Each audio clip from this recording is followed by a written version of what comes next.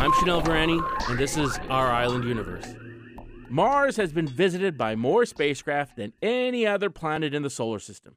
The red world has always fascinated us. For one, why is it red?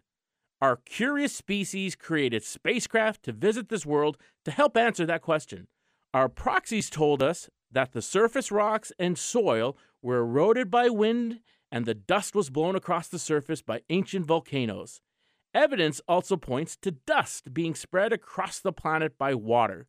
The overwhelming evidence now suggests that while Mars appears red and desolate to us now, in the past, Mars likely had oceans of water on its surface and a thicker atmosphere with weather. Mars may have looked like Earth does today. We yearn to know whether Mars hosted life in the past. But what if it hosts life now?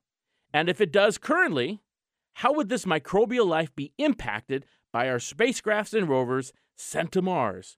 Would we contaminate Mars with life brought to it by earthly microbes hitching a ride on our spacecraft and rovers? This same debate, of course, is what led NASA to plunge Cassini into Saturn so that the pristine environments of Titan and Europa would remain so for future exploration. In that same spirit, astronomers in 2008 and then later in 2016 defined special regions of Mars that may be hands-off from current exploration.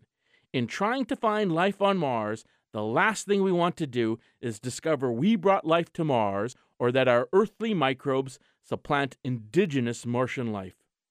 So what we've done is seek to identify areas on Mars within which terrestrial organisms are likely to propagate or a region that is interpreted to have a high potential for the existence of extant Martian life forms.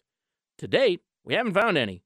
But our history of exploration and discovery suggests that we may very well do so as our proxies become more and more powerful and sophisticated.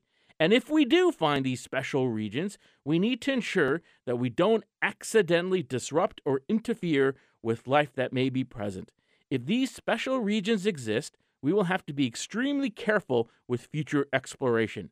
At minimum, we will need to further consider how we clean our spacecrafts, how we sterilize them to eradicate earthly microbes before we send our robots there. To me, this story reminds me of how far we've come in our exploration, in our understanding of our solar system, that we are now considering that our own exploration may impact indigenous life elsewhere. I am Chanel Varani, director of the John C. Wells Planetarium at James Madison University.